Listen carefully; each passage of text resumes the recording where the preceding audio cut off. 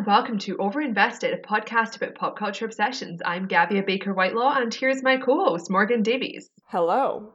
So this week we watched Jupiter Ascending, the 2015 space opera blockbuster written and directed by the Wachowskis. Mila Kunis stars in a Cinderella story about a Russian-American immigrant who finds out that she is the reincarnation of an alien queen. Guarded by a genetically engineered werewolf super soldier, played by Channing Tatum, she embarks on an epic power struggle with an immortal royal dynasty who plan to kill and harvest the human race. So this episode was sponsored by two of our Patreon patrons, Elizabeth and Carolyn.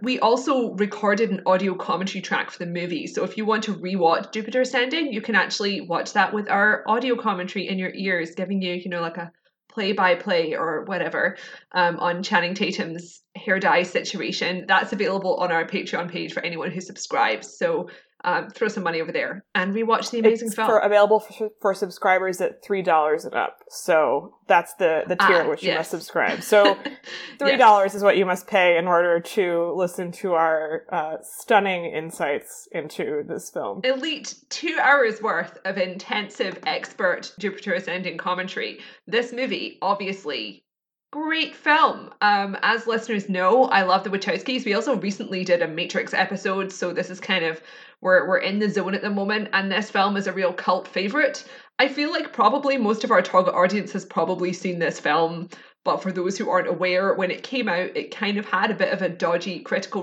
response. It wasn't hugely positively reviewed, and a lot of the kind of traditional sci-fi blockbuster audience for the Wachowskis movies, especially The Matrix, were not particularly impressed. But this film now has like a really intensive cult following because it has this sort of very opulent, feminine Disney princess vibe that was a very intentional part of its creative vision. It is just an absolute Disney princess kind of story. Very fairy tale, very girly, very wish fulfillment-y. Channing Tatum has wings. It's great. Yes, I think that happens right at the very end of the movie, very briefly, and we both immediately were like, Hollywood understands nothing about what women want. Like, why isn't this? Just like the fact there aren't like more films where someone like Channing Tatum like wraps his wings around a small woman. It's like, come on. Well, I mean, I think we should probably just talk about the response straight off the bat before even going into the movie, because that is the beginning of the story of this film, right? When it first came out, I don't think I even really had it on my radar before it was released. I probably had seen a trailer at some point, but I certainly wasn't really thinking about it. And then when it was released, it got a lot of very negative reviews from mainstream critics, most of whom are men. And then there was pretty immediately a backlash against that from other people, mainly women, who were just like, no, this movie is amazing. And it didn't make any money, but there definitely was a contingent of people who went and saw it as a sort of cult exercise. And I think, as I recall, I saw it and then I went back to the cinema with a bunch of different friends and brought them like 5 days later. Yeah, I went with a friend of mine to a big multiplex cinema in Manhattan, and it obviously was not even remotely full, but we were not the only people there. Like, there was enough people so that you had a sense of the audience reaction for sure. And everyone was having a great time. Like, it was a great movie-going experience. And it definitely, I think there were a couple people in that audience, now that I'm thinking about it, who clearly just were not on the movie's wavelength, like, at all, and were like, what the fuck is happening? And then a lot of people who did get it, including us. And it was such an interesting example of a movie that just was not what people thought they were getting at all. And to be fair, clearly had been like 5 hours long in the original cut and then had to be cut down. And so some of the stuff just genuinely makes no sense because they had explained it at one point and then didn't in the final one. Like, at one point, Sean Bean, who's this sort of supporting character, makes some comment about how he's motivated to do something because his daughter has some disease. And like, I don't think they've ever explained. We saw her cough once at the beginning of the movie, and then it's like an hour and a half later, it's like, yes, my daughter's dying, so I had to betray you. And it's like, well, okay. Also, he like refers to the disease as though it's something we know exists. And I don't think it's ever been referred to before, right? So it's not like this is a perfect movie, and I can understand why some people would be just like, what is happening? But for my money, it is very effective as like a fun, silly thing, and it's so unlike most blockbusters in that it is, you know, designed for a different target audience, i.e. me, that I was like, great, thank you, love it.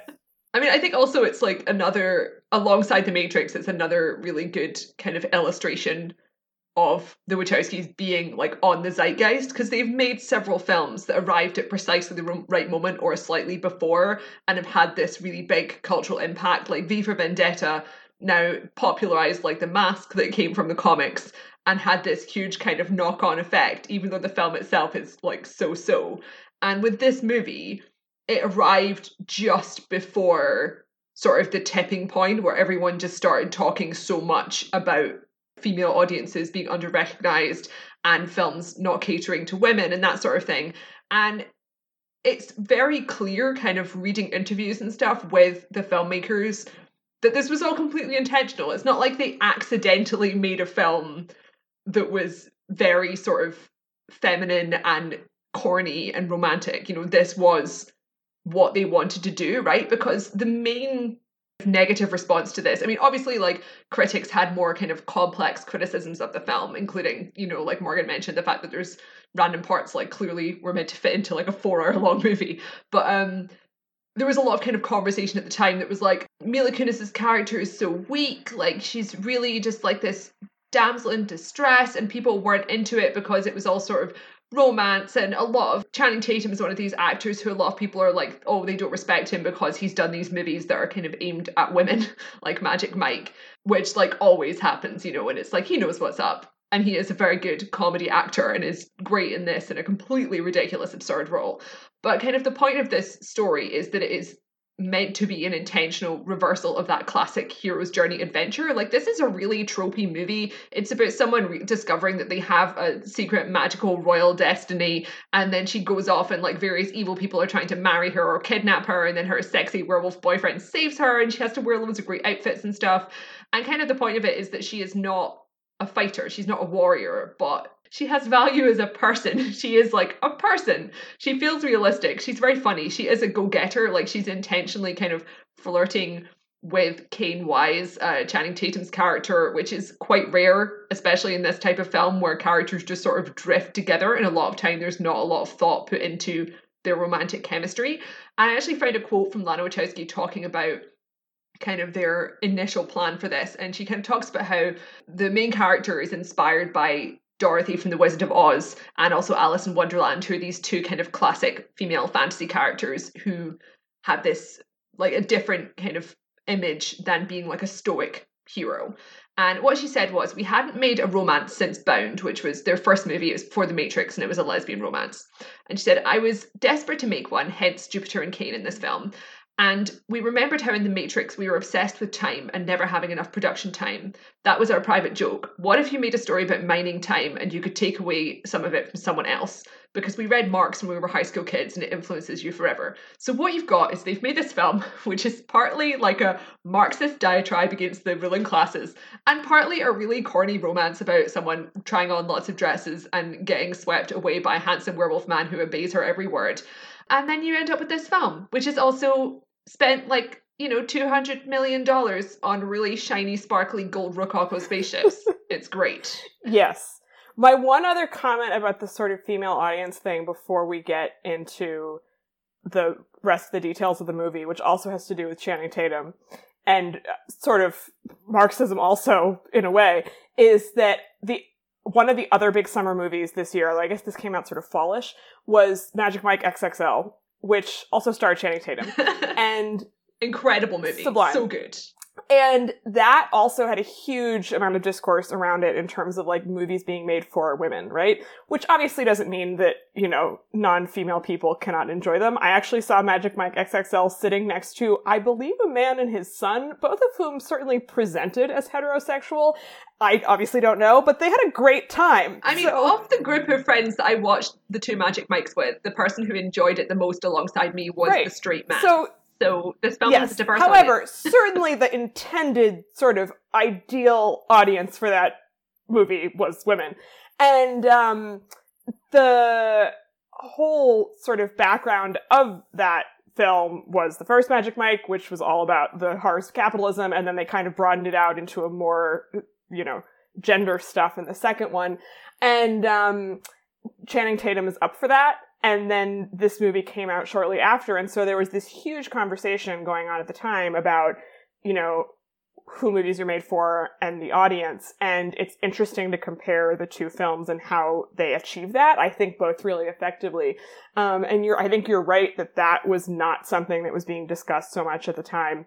And it's interesting to think about how Magic Mike XXL was a huge financial success and a huge critical success, and like stars a bunch of men, right? I mean, I love that movie. I think it's a better film than this, and like that's fine. But this film, which is actually like starring primarily a female character, right, and is a bit sillier, the critics were just like, "What is this? I don't understand." I mean, it's a hard sell. I mean, it's not a hard sell, right? But it's a hard sell from a traditional marketing perspective. Because with Magic Mike XXL, first of all, it's a sequel. So it's like people already know what Magic Mike is. You get like jokes about Magic Mike in like late night talk shows, like people have heard of it. But then with this, you've got something which over the past 10 years has now become a rarity, which is a big budget blockbuster, which is completely original. And the main selling point for this film is just, it's by the Wachowskis, right? Because it's like, you can't really explain this film very clearly in a trailer plot-wise in a way that makes it stand out, because it is a story about someone just fighting against some alien rich people, which is a very common sci-fi / fantasy theme. And the way it should have been marketed is like, this is a fairy tale. And it's a fairy tale romance. It's funny. It looks really good. But the default for this type of film is just look at this awesome like sci-fi action movie, and maybe there'll be a joke to show you that it's not super gritty, but it's kind of, it is gendered in the sense that the default is these films are for men, and it's good if women see them as well, because women are going to see them anyway because they're there. Yes. Rather than specifically aiming at women. And it's kind of a little bit like what happened with Crimson Peak, Guillermo del Toro's movie, which was marketed as a horror movie and famously was actually a gothic romance, which has been repeated ad nauseum by this film's fans and by del Toro himself. But it's like, yes, it's spooky, but it is explicitly a romance. And this is explicitly a romance. Like, it's what they set out to make. Yes, the Crimson Peak comparison is really good, I think, because I remember seeing the trailer, and I don't think actually the trailer for that was massively misleading, and I went in and saw the movie and was like, great, loved it, good job. And probably partially because I actually was at Comic-Con the year before and like saw Del Toro talking about this film, and he obviously knew what he was making and represented it accurately, but obviously the like men who love horror movies were expecting a different thing, and the studio had not gone out of its way to, you know, convince them otherwise. And so there were all of these reactions to that movie initially that were like, oh, this wasn't a horror film. But that, I think there was more of a, at least, like, binary between the two things that they were expecting, whereas this film is just like, what is going on? Like, it's just so strange that, you know... It was also, like, so funny to rewatch, just the amount of terminology they just, like, dump on you. Just at least 50% of Channing Tatum's dialogue is just him saying terms from this fantasy world. And it's not like the film is hard to understand. It is very easy to understand. You don't actually need to know all these terms, right?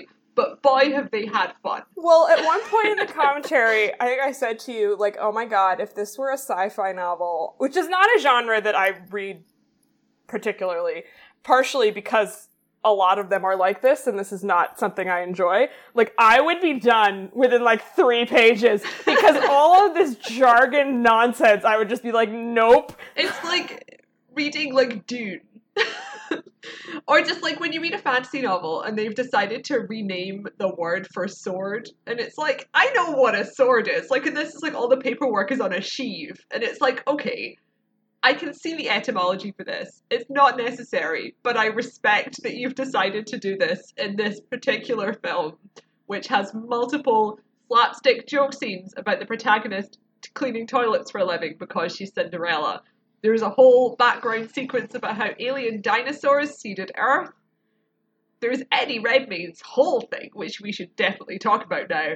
But this film has a lot going on, and not in the sense that it doesn't fit together, because it all fits together in a seamless whole. Well, this is the thing, right? Like, it is very strange. Certain sort of secondary plot details, as I mentioned, make no sense, because clearly the explanation has been cut, which I do think is a flaw. I'm not trying to say that this movie is perfect.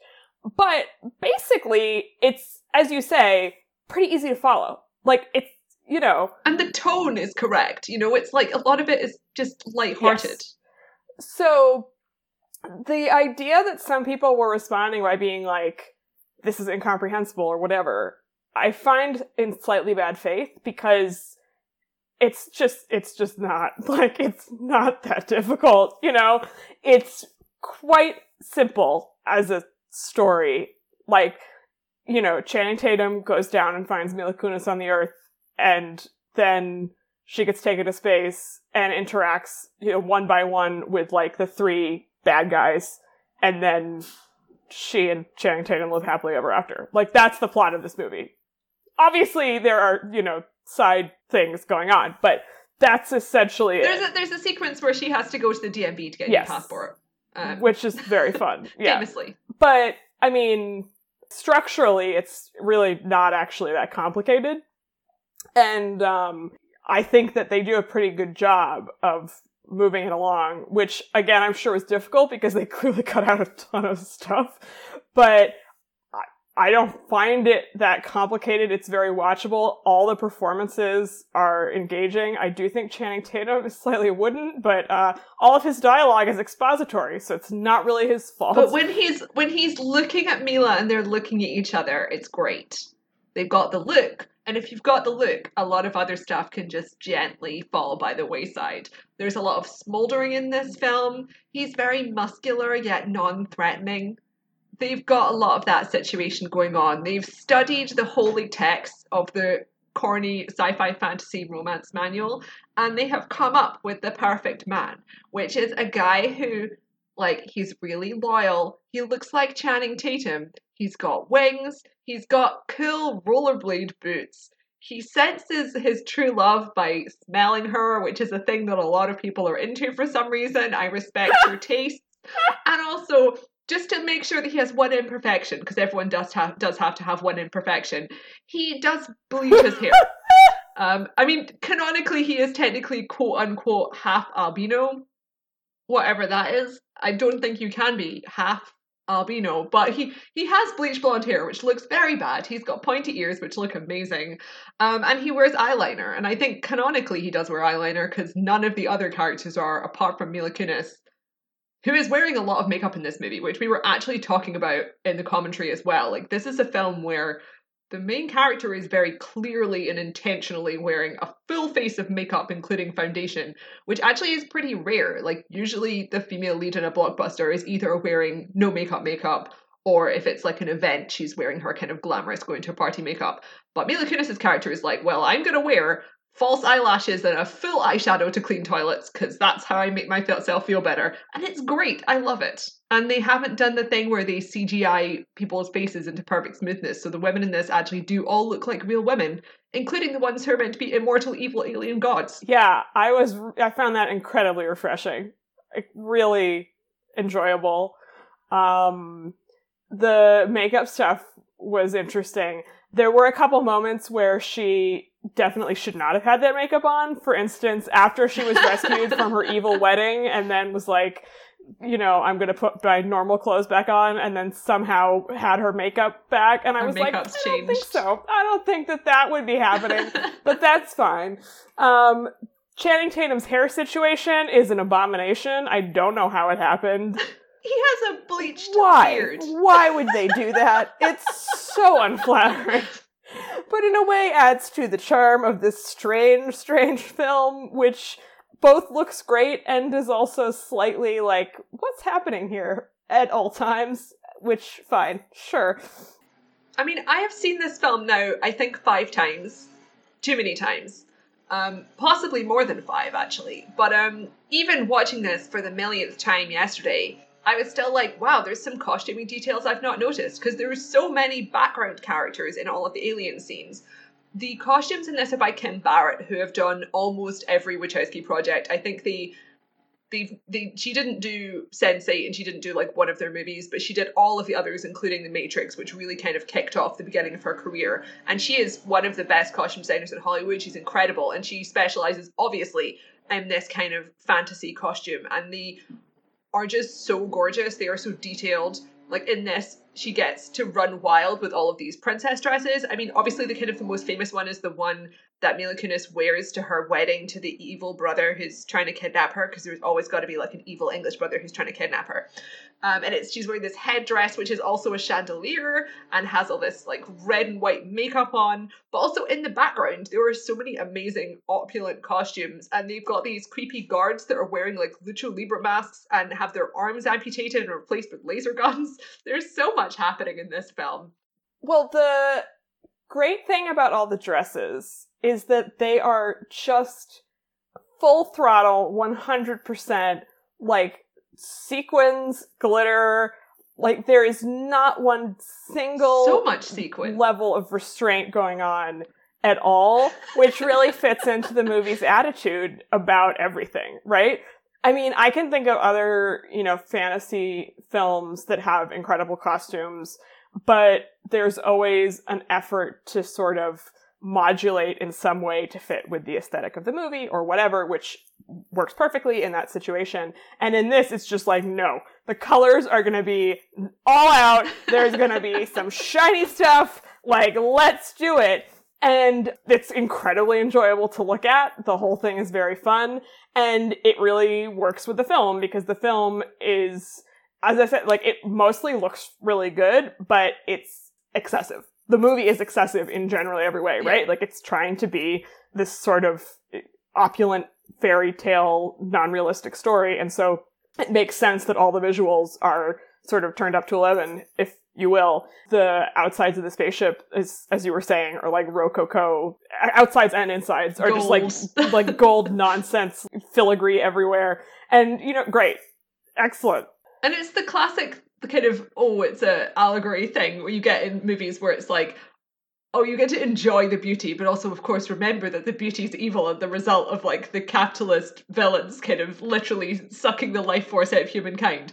But also, thinking about it now, that kind of actually is better than in the Hunger Games. Like, the Hunger Games films are brilliant and hold together better than Jupiter Ascending. They also are very different tonally, so they're kind of aiming for a different thing. But I was always slightly disappointed by the costumes they have for the capital characters in the Hunger Games movies, because while the films do a really great job of kind of exploring the whole propaganda aspects that they have in the book, especially kind of the way that Katniss is manipulated in the later sequels, the actual costumes they have for the capital are not as out there as they should be. Like, they're much more extreme in the books.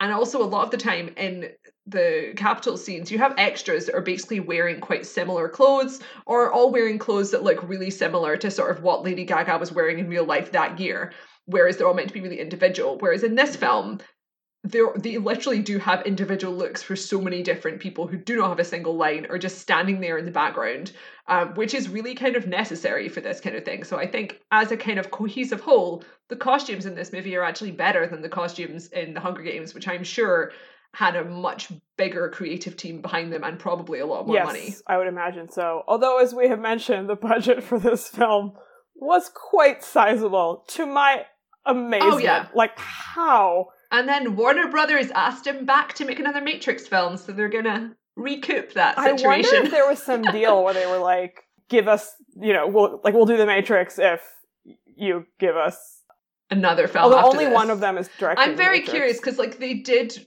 I can't remember. Yeah, only one of them's coming back.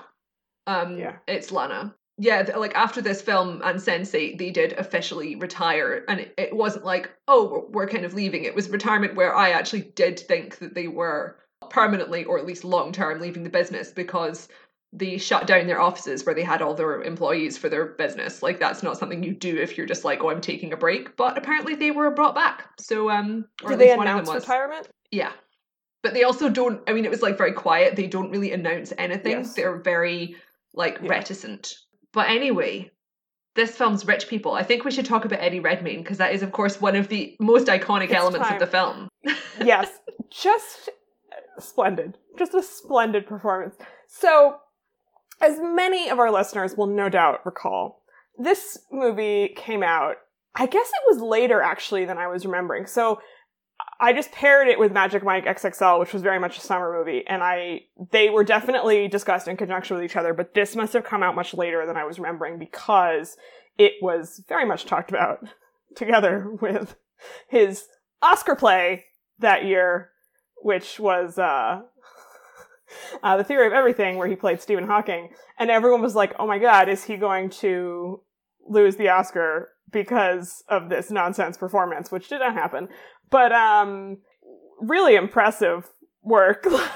It was an amazing thing to see those two performances being talked about in conjunction with each other, because truly two things could not be more different within the same industry. I actually think he's really great in The Theory of Everything. It's a very boring movie. It's not the sort of thing that I would ever see if it were not something that was going to win an Oscar. It's not the worst movie I've ever seen, but, like, it's just not very interesting. But I actually think he's very, very good in it. It's not a travesty of an Oscar win. But compared to this, let's just say it's really quite different. I actually have a quote from Eddie Redmayne's creative background for this. Go for it. Which is, I think some people will already have heard it. So, like, basically first of all, there was a background for this, which is sort of implied in the film, but they don't fully go into it when they're talking about Channing Tatum's backstory. So Eddie Redmayne said, his larynx had been ripped out by this wolf man, so I made this slightly bold choice, which I thought was right, of talking like this for the whole film, which I felt suited the costumes and the extremity of the world. But in retrospect, it may have been too much. No, it was perfect, Eddie. And then he says, I love the Wachowskis. I've never felt so free on set. Lana would just scream notes like, do it like an accountant. But my interpretation of that was to shout really loudly, which is very odd because I have a kind, gentle accountant. Oh my god, just amazing, amazing. So this is the thing, right? So I remember seeing this and thinking he was absolutely just so entertaining. Hysterical. Right. He's so but not good thinking it was, like, good as such, right? Like, I thought it was funny, but, like, in a sort of ironic way. And I have seen him in a lot of stuff. My theory about Eddie Redmayne is that he is an extremely talented actor with unbelievably bad taste, which I think is not something that people generally think of as, like, a thing that happens in Hollywood, right? Like, we often say, oh, so-and-so needs a better agent. I mean, fucking this Tom is what, Hardy. Yes. So, like, Tom Hardy is the key example of this, right? He just has bad taste. It happens. Sometimes people do need better agents, but sometimes they just don't pick the right things. Like, I don't know what to tell you. And Eddie Redmayne has consistently picked bad, like, boring historical films. And, you know, I don't think he can be saved from himself. What can I say? Earlier in his career, he did a couple more interesting things. The best movie he's made by far is a movie called Savage Grace, where he played Julianne Moore's son. It was based on a real sort of American industrial family, I think. It's sort of mid-20th century. Does he have sex with Hugh Dancy? Yes, he is having sex with his mother, Julianne Moore, in that movie. It's this weird incest situation, again, based on real life. And he's playing this, like, very weird son of this guy, this woman, very unsettling. It's really, really good performance. The movie is very good, obviously very fucked up. And then he sort of transitioned from that into these, like, banal nonsense films. And now he's very rich and powerful. Right. So I mean, congratulations to him. Like, he's not my favorite actor or anything because he does this boring stuff, but I do actually think he's very, very talented, and I wish he would do something more interesting. But rewatching this was so, like, fascinating and entertaining to me because I was like, oh no, wait, you're not sort of just bad in this. You're actually doing a great job, and you have just succumbed to, like, the fucking Aeronauts or whatever, which is his next boring film. So boring. And he's just a pure delight in this. It is so campy and over the top. He's got a lot of hand acting. Oh, a lot of posing, a lot of, as we said, wild line deliveries. Oh my god. Famously. It's just the sort of the vocal stuff is great because he sort of swings between this very raspy, low, sort of classic English villain in a action movie Because thing. Channing Tatum tore his teeth out, his larynx out with his teeth. Yep. And then occasionally just like screaming something at the top of his lungs, including the classic line, what is it? I create life and destroy it. Destroy yes. it. Yeah. But it's just the way he lounges in his very dramatic clothing. His whole thing with Mila Kunis when she shows up later is quite something because and he's like, oh, you're the reincarnation of my mother. So there's a lot several going on incesty conversations with that. It's delicious. It is a delicious performance. The best in the film for my money. Like, oh yeah. And it's really sad. It's the one you pick. Because all of the critics were just like, what the fuck is this? And I think it put him off doing anything weird again, and now he's doing the Aeronauts. And it's like, Eddie, just go for it. Just go for it. Every single British actor, like the white men actors, by law, all have to play a villain in a Hollywood blockbuster. That is, they are legally bound to do so. And I would say that Eddie Redmayne pulled out the stops for his one and only example of that. He went full Alan Rickman. He should have gone and become Alan Rickman, but instead he became the more harmless version of Benedict Cumberbatch. However, Benedict Cumberbatch's main villain roles were playing a dragon, which obviously most people don't care about, and the shit Star Trek movie, where he was a shit character that was whitewashed. So I guess you get the balance of the Force rebalances your career afterwards. Yeah, I mean, we'll see what the future holds, but I really do think this was a career highlight for Mr. Redmayne. Just tremendous. And, yeah, for sure. It's a cult movie. People rewatch it all the time, so it will live on in infamy forever. Congratulations. But it really saddens me that he must think back on this in, like, embarrassment, when in fact, it should be the opposite. Like, I mean, if any of us ever meets him, we have to make sure to say, Mr. Redmayne, I loved your work in Jupiter Ascending. yes. Just all of our listeners, remember that. Yeah. Memorize that line and make sure to share it with the man who is currently starring in the Harry Potter sequel franchise. Oh. Forever. Still 3 more movies to go. Oh my god, just thinking about that is, like, exhausting to me. I'm very curious because, like, obviously Harry Potter is the hugest money spinner for Warner Brothers, but those movies are just gonna make less and less money. Like, the second one made significantly less money than the first.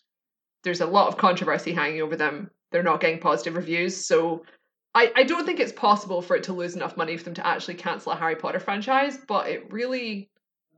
They seem bad. I don't know. Yeah, I will be very curious to see what happens. I mean, I know, like, Harry Potter people who saw the second one and were like, that was terrible. So, I mean, that's significant. I mean, the Harry Potter people I know also mostly didn't think the first one was great, but they were sort of like, it was okay. And the second one, they were all like, that was a horrible movie. So, did they all go and see the third one just out of, inertia? I don't know. But, yeah, if you're going to sign up to be in a big franchise, that is not the one to have chosen, unfortunately, right? Like, I mean, Tom Hiddleston got Marvel, and his career was born out of that, and Eddie Redmayne already had a career. He's fine, but it's just really bad luck to have signed on to that. Though also the script for the first one was garbage, so perhaps he should have not made that decision, so... I mean, everyone likes him in it, so I suppose. Yeah, no, it's not like, again, his career's fine. It's not like he's done, but. Ugh. Well, let's see. What else do we have to discuss? I think we should briefly touch on the action sequences in this movie. Yes. Which I think are very interesting, both in the larger Hollywood context and also just in comparison to each other, because we discussed this in the commentary, but some of them are much better than average in terms of, like, we compared them to the Marvel movies specifically on the commentary track, sort of inevitably, and then some are not so great, which also I mean, I think inevitable. basically all of them are good apart from the final act, right? It has the classic problem of most of these films, which is that final battle sequence is really overlong and not very interesting, and aesthetically is kind of, it all takes place on Jupiter in this sort of mine, and it all just looks, you know, like hellfire and people kind of slamming into each other, and it just goes on for way too long. It's not interesting. But the sequence that kind of was really wowing both of us, including Morgan, who like doesn't really find action that interesting, is towards the beginning. There's the scene where Channing Tatum really unleashes his hover boot powers, and it all takes place around dawn in Chicago. And kind of when this film was being made, there was sort of quite a bit of coverage about this, partly because Channing Tatum and Mila Kunis were constantly visible around Chicago because they had to film it for months. But also this action sequence was mostly practical kind of stunt work. There's various sort of technical things to do with how they did the helicopter filming that I don't really understand, but were apparently very innovative. But watching that sequence, it's very noticeable how good the Wachowskis are at this kind of kinetic action, you know, because we have like 5 or 6 of these huge $200 million action adventure movies every year now. Most of them are directed by filmmakers who do not have very much expertise in action. Like famously, the Marvel franchise especially, you know, most of the directors are not action directors, and they have kind of in-house people who are action coordinators and do a lot of kind of collaboration there, which sometimes works and a lot of the time just means that you have something that's quite bland to watch.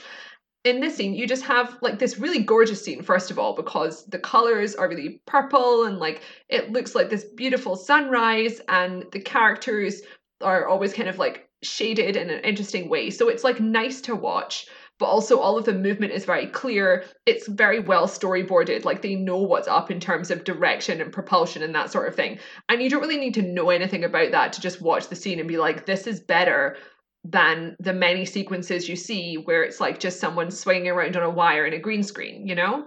So they're good at it. And it also was making me think of Alita Battle Angel, which is an okay film. It's not, I didn't enjoy it as much as this, but it's directed by Robert Rodriguez, and he's another one of these really experienced directors who makes all of the action sequences in that film really punchy. Like there's this whole subplot in Alita Battle Angel, which is about the main character basically doing roller derby, but like with droids, whatever. And like every one of those action scenes, I was like, this rules. It's so awesome. And it's like quite rare to see that because most of these directors are like not good.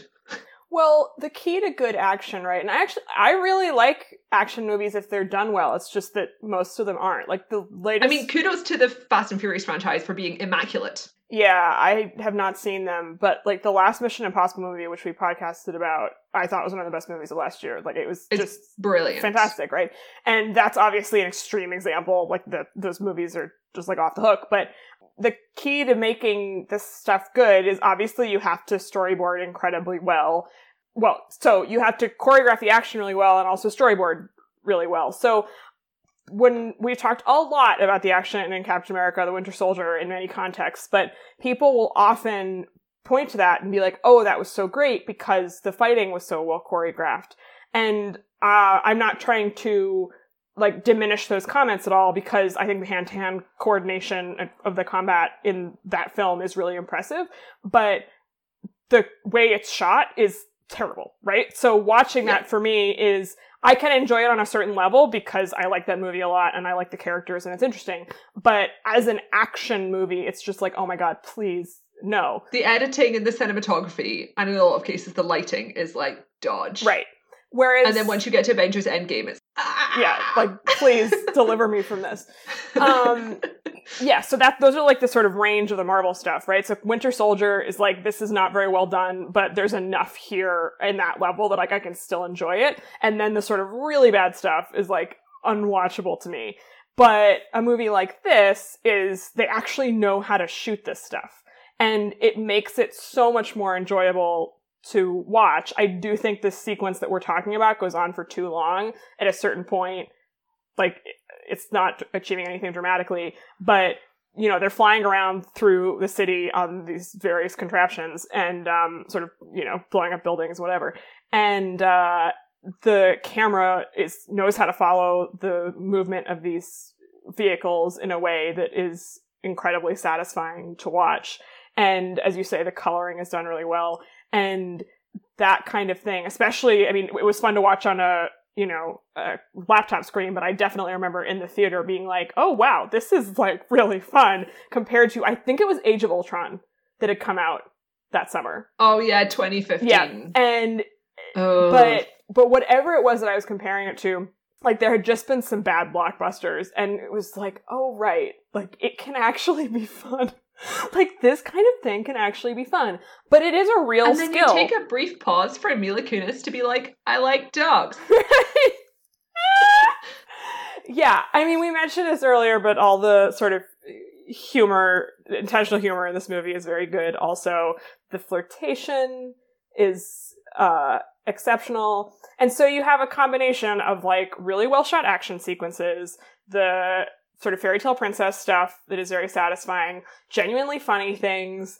Like, it's just a very satisfying combination of stuff if you like those elements. Some of it's nonsense, but that's okay. And yeah, good movie. Should have made more money, but it's okay because people have watched it zillions of times since it was in theaters. So it has had a long, long life. And a vociferous defense, even of its most unpopular scene, which is the DMV sequence where Mila Kunis has to go and get like her princess paperwork. And that was something that came up in a lot of reviews at the time. And rewatching it, Morgan was like, well, this scene is fine because it's really fun anyway. And it kind of does reference back to all of these other kind of dystopian fantasy kind of movies. Like, it's explicitly they're referencing Brazil to a certain extent because they literally have Terry Gilliam in a cameo at the end there. But also that scene is very much a trans analogy where it's about this character who's found out that she's a princess and now has to prove it, but the government won't let her and she has to go through all these hoops to finally get recognized and have her princess status public. And it's like, this has a very clear message behind it, which is not widely recognized. But, well, and the scene directly after that, I think, like, she's now one of these, royal people, and Channing Tatum's like, well, now I'm an underling, whatever. And she has a whole speech about how, like, she's changed, but she hasn't changed. She's still the same person she always was, et cetera, et cetera. Like, there's a clear subtext in a lot of the movie, and it's not something that you would necessarily pick up on if you didn't know what was going on, right? Or if it wasn't something that you were looking for, but it's definitely in the film. I think what they do really well in this is that it's definitely there, but all of it is feeding into other thematic elements where if you are someone who just wants to be like, I'm enjoying this princess story, like it can be read on that level. Or even the DMV scene, which I remember everyone laughing at in my theater. So like, why people were complaining about that? It's an intrinsically funny scene. It's not like a boring pause. Right. Like, it's funny. That also plays into the movie's themes about the hell of capitalism and the fact that you have to jump through all these hoops and like everything is so, bureaucratic and nonsensical, fits with the idea that like this society is kind of toxic and just like doesn't make any sense, right? So it's operating on a number of thematic levels across the board, and I think it's really smart in that way. Like, it's not the deepest movie I've ever seen, but they definitely know what they're doing, I think. And I think it's really well done on that level. Yeah. And it's present in pretty much all of their work as well. Like, they always have pretty blatant political themes in their films. And yeah, they're not like complex and deep for a lot of it, but it's still apparently enough that people are having arguments about like what the Matrix really means and that sort of thing. So I'm curious to see what happens in the Matrix 4 in that regard. Yeah, it will be quite fascinating to see that movie released in the current climate, or the climate in 3 years, or whatever, Co-written by David Mitchell, author of Cloud Atlas. Just kill me now. Just wonderful news. I can't wait. A delightful collaboration. Do we have anything else to say about Jupiter Ascending? I think only that in this rewatch, I finally found out that the blonde woman whose identity she steals at the beginning to donate her eggs is Vanessa Kirby. The lady who's in her underwear and is absurdly ripped is Vanessa Kirby, who is now very famous and is starring in all these action movies. So, hi, Vanessa. terrifyingly cut abs. Truly, I was like, no one looks like that. No human. We have to assume that character is canonically some kind of professional athlete. Yes. It's the only Because she's not just like regular slim Hollywood women. She looks like an Olympic, I don't even know what. If there's some kind of combat sport that involves fighting people purely with your abs, it's that. Yes, indeed. I mean, I saw a professional athlete at the US Open the other day who had like a cropped thing, and you could see her abs, and like they were almost not as terrifying as that woman's. So, like, and they were pretty terrifying. So, really, kudos. So, congratulations. Yeah, Jupiter Ascending, solid film, available on Netflix in the United States. Watch with our commentary. Like Amazon in the UK, is that right? Yeah, I watched on it. It's like free on Amazon Prime. Yeah, we have our commentary track. We also have another Patreon minisode, which is our North and South minisode, where we are discussing the TV miniseries, which we both enjoyed watching. Richard Armitage absolutely kickstarted his career. We obviously have the North and South book club episode we did a few weeks ago, which was great, and I highly recommend listening to if you've not already, because we enjoyed reading that old book, and you do not necessarily need to have read it yourselves to appreciate our voices. I don't think so at all, although I would recommend that book too. Thank you so much again to Elizabeth and Carolyn for both being generous enough to sponsor this episode. You are wonderful. If you would like to subscribe to our Patreon yourself, you can find us at patreon.com/overinvestedpodcast. Gavia, where can our listeners find you and your work online? You can find my work on the Daily Dot, where I recently reviewed the new Amazon series Carnival Row, which is being erroneously compared to this movie. It sucks. And it's not like fun female gaze situation. It's just not very good. So please trust my opinion. Also, you can find me on Twitter at hello_Taylor. I am on Twitter at ML Davies. The podcast is on Twitter at OverinvestedPod. We are on Tumblr at OverinvestedPodcast. And our website is overinvestedpodcast.com. Thanks. Bye.